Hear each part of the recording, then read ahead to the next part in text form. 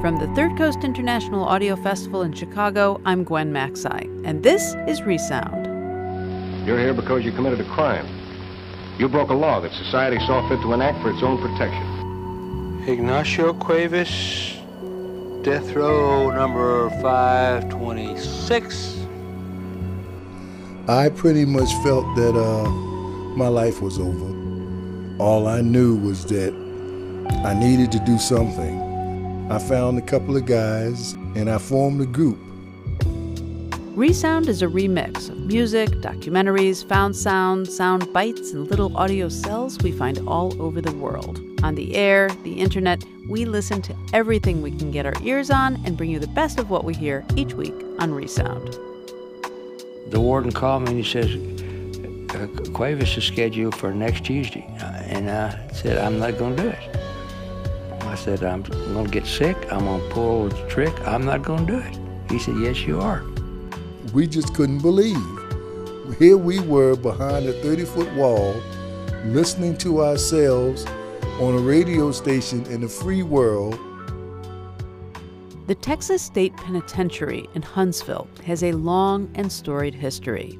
It was the only prison in the 11 Confederate states still standing at the end of the Civil War. It was the site of one of the longest hostage-taking sieges in the U.S. in the 70s. And, on a lighter note, it was the site of the Texas Prison Rodeo for over 50 years, beginning in the 30s. Now, its claim to fame is housing the busiest execution chamber in the country. Today on Resound, we have two remarkable, though very different stories that center around the state pen in Huntsville. Both are about soul, the kind you dance to and the kind you pray for. Stay tuned.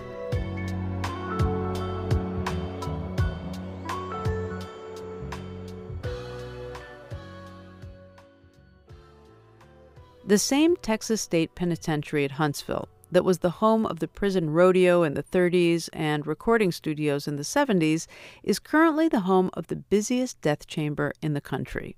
Recently, the state executed its 500th prisoner at Huntsville. For a number of years, there was a man there who you could say was on death row, but not as a prisoner. Producer Matt Holtzman introduces him to us in his story, Ministry of Presence. You might call Carroll Pickett a speak softly but carry a big Bible kind of guy. He was chaplain of the state penitentiary in Huntsville, Texas, for 15 years. The Walls Unit, that's what they call the prison, is the place where they execute people in Texas. And between 1982 and 1995, Pickett ministered to 95 men who were put to death there. After each one, sometime after midnight, after the witnesses had left the death chamber and the dead man's body had been carted away, Pickett would go to his house across the street, sit down, turn on his little tape recorder, and start talking. Jesse De La Rosa, death row number 713. And about 11:10, Jesse made a very unique request. He said, I would like for you to have a song played for me. This will be my last request. There's a radio station in Houston, KFMK 98 on the dial, which accepts requests. I told him that I didn't know that I could do this. But I asked him what the song was. He said, well, it's a 1972 song by the Dramatics called In the Rain. I said, Jesse, how do you know that song? That's 13 years ago. You were just a little kid. He said, that's one of my favorite songs. I remembered it ever since. And he asked me, please, he said, please, can you get somebody to play that song?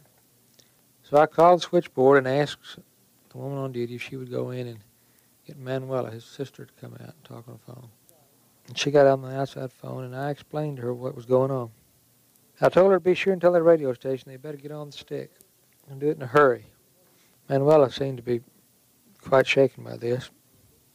She called back at 20 minutes to 12 and stated that she was having trouble getting through to the radio station because the line was busy.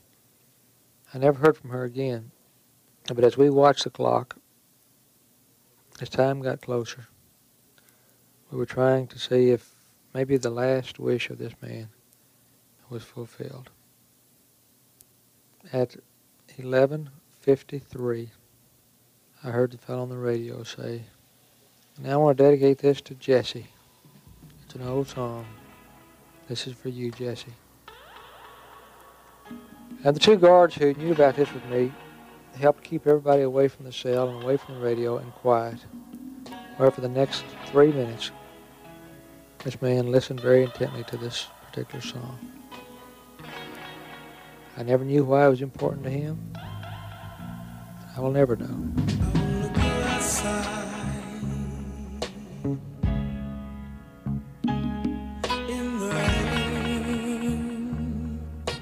It may sound crazy, but I wanna go outside. He smiled and said, "Thank you." At 1 minute after 12, I said, "Jesse, it's time to go." And we went inside. Jesse was cooperative. He lay down. His veins were good. The saline solution was flowing in both arms. The warden stepped out, and I was in the room with Jesse. And he said to me, "Will you hold my hand?" I held his hand. The warden ordered it to begin. The flow was started at 12:13 a.m. And less than 10 seconds later, there was no more breath and no more movement. Carroll Pickett had only been to the Walls Unit once before he took the job as chaplain in 1980. It was 6 years earlier. He was the minister of a big Presbyterian church across town, and he got an emergency call from one of his parishioners, the prison warden. In the state penitentiary in Huntsville, Texas, armed convicts have seized 11 hostages. The hostages include several prison system school teachers and librarians. Two of the hostages were also Pickett's parishioners. They both worked at the prison. And so he spent 11 intense days there with their families and the families of other hostages. They waited, they worried, and prayed. Carrasco later let the hostages telephone their families. Children? Yes. I love y'all. Mother, we love you too. Don't worry, we're going to get you back. The children of Julia Standley and Elizabeth Beseda did not get their mothers back. A hail of gunfire ended the siege in a pool of blood. Only one of the 3 hostage-takers survived the massacre, a prisoner named Ignacio Cuevas. When Pickett left the Walls Unit after the ordeal, he never thought he'd step foot on the grounds again. But years later, the head of the Texas prison system asked him to be chaplain at the Walls Unit, and Pickett accepted. At the time, he didn't know that Texas was getting ready to put the death house back in action after an 18-year hiatus. My name is, you want my real name? My real name is Carroll L. Pickett. The first day that I ever found out we were going to have an execution, I had been there at the prison for 2 years already. I had 2,200 inmates on my unit, and I'd considered it a great ministry. We started a lot of music programs, so I had a lot of that going on. About the middle part of November, the warden called a staff meeting. And then he said, "Gentlemen, we're going to have an execution, December the 7th. None of us have been a part of an execution before, and lethal injection has never been done in the world, so we're all flying blind." But he went around to every person in that room and assigned them responsibilities. And he looked at me and he said, "You will be there from the time the inmate gets there until the time the man dies." He was to become, quote, mine when he reached the unit, and I was to be there all the time to handle all of his requests and needs and to communicate back and forth between the warden and other people involved. And he said, "Your main responsibility is to seduce his emotions so he won't fight." A couple of days later, we went through the walkthrough with nobody there. This first trip to the death house was one of the most upsetting and to a certain extent terrifying experience that I'd had in the 30 years since I began preaching the gospel of the Lord Jesus Christ. And I walked the long hall with the other men down to the death house. A door was unlocked there, a very heavy, squeaking door. In cell number 1, there was a Bible, a set of checkers, and a checkerboard. At the far end, really to the right as you enter, there's a gray door, a heavy door, that is locked. When that door is opened, you immediately see a hospital-type gurney. A volunteer that was a big, strong man came in, and then the 5 guards would put on 9 straps. Then the warden would check them all to be sure they're tight. Okay, and then we'd go back and do it again. And then we'd go back and do it again. The volunteer, he began to fight. And he kicked, and it took a long time to wrestle that man down. But there was bloodshed. I really wondered, how do I get out of this responsibility? How do I feel about the whole issue of capital punishment? Oh yes, I had argued for it, but it was different then, because then I was a minister of a church in which 2 women had been killed, had been murdered, and I was very much in favor of it. But now I was to watch it, and I was to learn to know the man, and to be with him as a chaplain. And for several weeks I began to pray for strength to do what needs to be done, if this is what God wanted me to do. The issue was finally resolved. I decided to look at this as an individual who was going to die, period. The manner and method of death was not important. I could not judge him or be critical of him, and I determined not to be overly concerned about what brought him to the place of his death. Charlie Brooks would be the first man ever to be executed by lethal injection. Almost 6 years earlier, Brooks had taken a car mechanic to a motel room, tied him up with coat hangers, gagged him with adhesive tape, and shot him in the head. The authorities brought Brooks to the death house early in the morning to avoid the crowd that would build up outside the prison later on in the day. He was to be put to death at midnight. December the 6th. I didn't sleep December the 4th and 5th. I arrived at the unit at 6 a.m. I didn't know Charlie Brooks. And he walked in, and he walked straight up to me, and he called me by name, which shocked me. The guards came and took his shackles off, and his chains off, and his handcuffs off, and stripped him of all of his clothes. And he was just a little man. They stripped him, and then they did a search, searched every cavity. Boy, they were thorough. And then he walked over to the cell. He did ask that we take his Dr. Peppers out that he'd been saving, and we put them in our refrigerator in order for them to be cold when he needed them. I thought there would be anger, nervousness, anxiety, but he was just patient and kind and gentle, and he was not afraid to talk to a Christian chaplain. He was a Muslim. We talked, and we talked, and we talked. The time came. I went to the cell, told Charlie it was time to go, and we stepped out. Charlie Brooks behind me. He walked straight inside. They strapped him down, and he didn't say a word. He was lying there on the table, just waiting. And Warden Percy said, "We are ready." At 12:09, the first injection of lethal medication began flowing to the arms of Charlie Brooks Jr. He was very, very still. I watched his eyes. There seemed to be moisture there, but it never reached his cheeks. He had agreed that as soon as he felt the effects of this injection, that death was coming, he was going to say the words of admission to paradise. Allahu Akbar, which means Allah the Most Great. He opened his mouth, and a sound came from his lips. He never got the word out. And as he ended with which appeared to be the second syllable of the word, his lips went shut. He never moved again. I got home after 5 o'clock in the morning. I did not go to sleep. I did not go to sleep.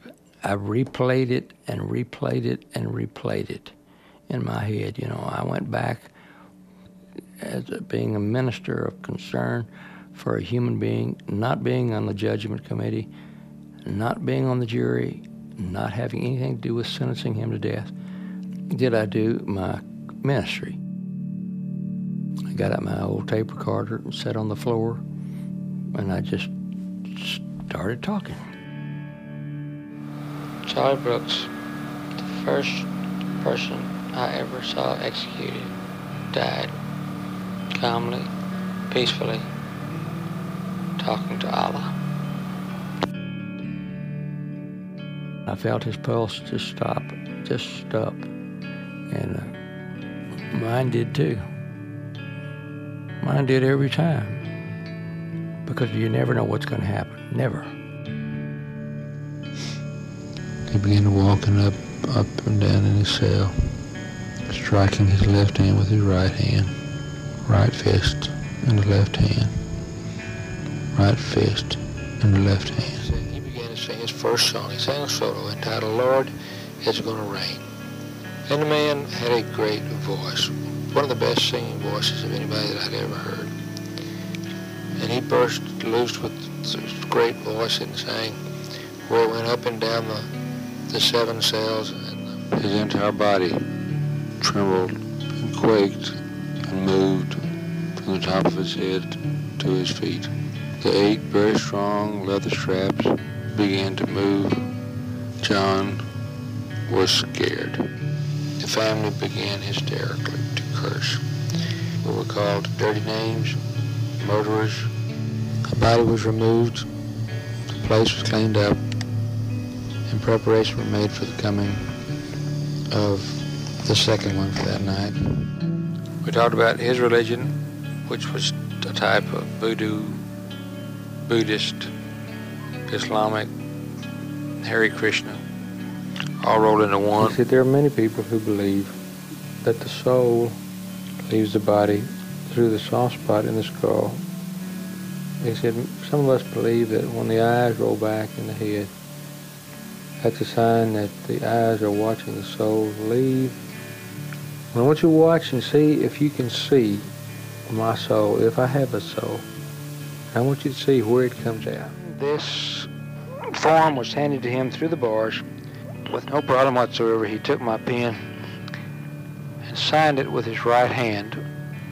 The same right hand that the lawyers had argued earlier that day before a federal judge that was paralyzed and unable to do anything. And ate his vanilla ice cream as I was discussing the procedure of the insertion of the needles and so forth. And so after that, he began to want to go to sleep.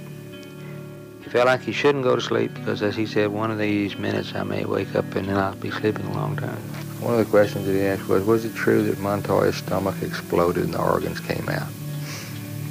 I don't know where he got that idea, but certainly that was not true. It said that he ate 6 scrambled eggs with cheese, which was true. That he had 7 pieces of buttered toast. He only ate 5. The papers stated that he ate 15 pieces of bacon. Actually, he only ate 2 pieces of sausage. The papers said he ate a bowl of white grits with butter. They were yellow grits. The paper stated that he ate 3 hash browns. Actually, he was sent 1 full dinner plate of hash browns. The newsman reported that he drank orange juice, but it was grape juice. So out of the 6 items they reported, they got 5 of them completely wrong. But that was normal, and that had been going on forever, as long as I'd been working there. You can read anything on a newspaper about a person's crime and what they've done and everything else, but when you get to meet them at 6 o'clock in the morning, and then you're going to be there till midnight, and you get to know their families, you get to know more about their life, and basically to listen. And I call it the ministry of presence. Even early on, Carroll Pickett had begun to question the death penalty, but he continued to believe in his calling as minister to those who were going to be put to death. Even that belief was tested in 1991, when the man who'd killed 2 of Pickett's parishioners in the 1974 Huntsville prison siege came back to the scene of his crime. This time, he he was in shackles. Ignacio Cuevas, death row number 526, May the 22nd and May 23rd, 1991. How in the world could a man be a minister to a woman like Judy Stanley, who was blown apart with 5 bullet holes in the back, be with her family during all the problems, conduct a funeral service, and then 17 years later be asked to be the minister to the man who was convicted of killing her? The warden called me and he says, Cuevas is scheduled for next Tuesday. And I said, I'm not going to do it. I said, I'm going to get sick. I'm going to pull the trick. I'm not going to do it. He said, yes, you are. When I first saw Cuevas come into the door, I was surprised at his size. For all the pictures and ugly memories, this was not a man that looked like he had been depicted. He looked at me and nodded in my direction, as if he knew who I was. And since this had occurred many times before, I accepted it as something routine. I knew that I was going to have to guard very carefully against seeing or hearing or feeling things that were not there. Now, Ignacio Cuevas was number 39. And number 33 was Carlos de Luna, who was, I am totally convinced he was innocent. And it's 2 years later, 1991, by that time I had reached the point where the death penalty was wrong. He talked about a passage when Jesus talks about when people should be caring for others. And when all people should be pastors to people in need. He said, you are a pastor to me because you came to me in prison. The Lord Jesus Christ also said that we're supposed to welcome strangers and take care of those people that we do not know. He said, I was a stranger to you. You never knew me. The Lord Jesus Christ said that we are to bring water to those who are thirsty. And he said, you have been bringing coffee to me all day long. He said, the Lord Jesus Christ says, I was naked and you gave me clothes. You have given me clothes to die in. You have been my pastor. I asked him, did he want to pray? And he said his prayers were finished and he had nothing left to say. That God understood, he had confessed every day, and that he was ready to go to a better place. If Ignacio Cuevas were coming up for execution now, I would not support killing him, because I heard it from the victims' families. The death of Ignacio Cuevas accomplished nothing.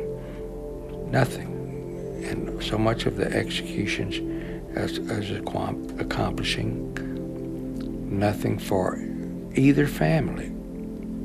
So we're all victims, you might say. I got this horrible wave of nausea, and for perhaps 5 minutes sitting there, I just soon drowned myself in the shower rather than go what was going to take place in the next hour. The time came, we walked into the chamber. The little small man jumped up on the table by himself.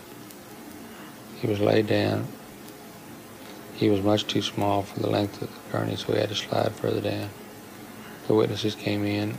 He turned and looked at the people, and he said, beautiful faces. And then he whispered, I'm innocent. I thought, here you've told me not half an hour ago you helped murder Judy Stanley.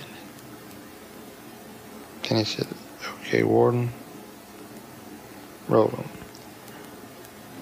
He gasped just a little, more like a snore. He died very quickly.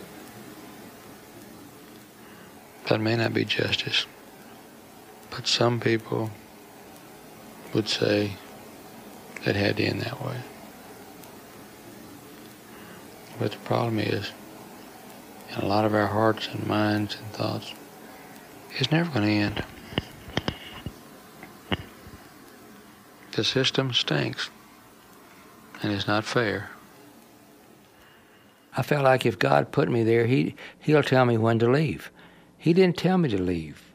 I had been visiting those inmates over in our hospital, and I could minister to them.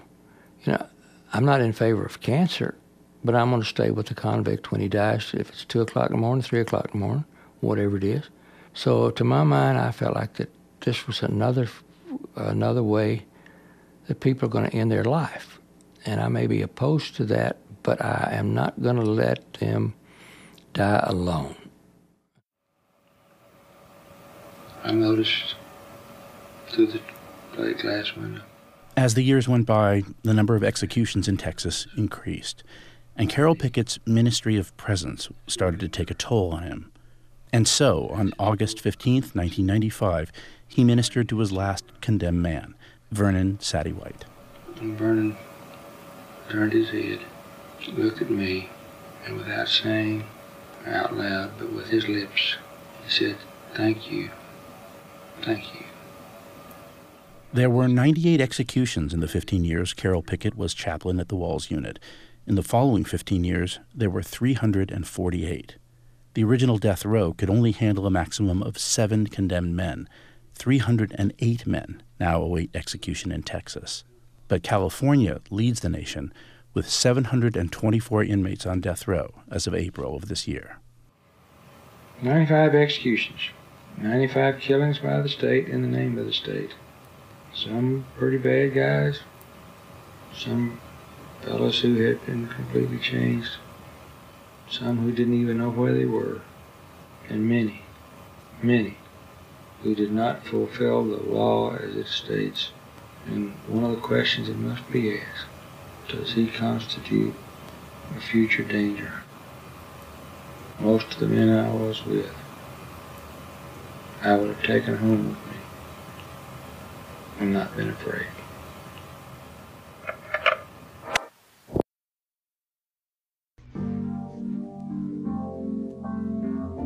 Ministry of Presence was produced by Matt Holtzman for Unfictional on KCRW. Proposition 34, a bill that would have ended the death penalty in Texas, failed in 2012.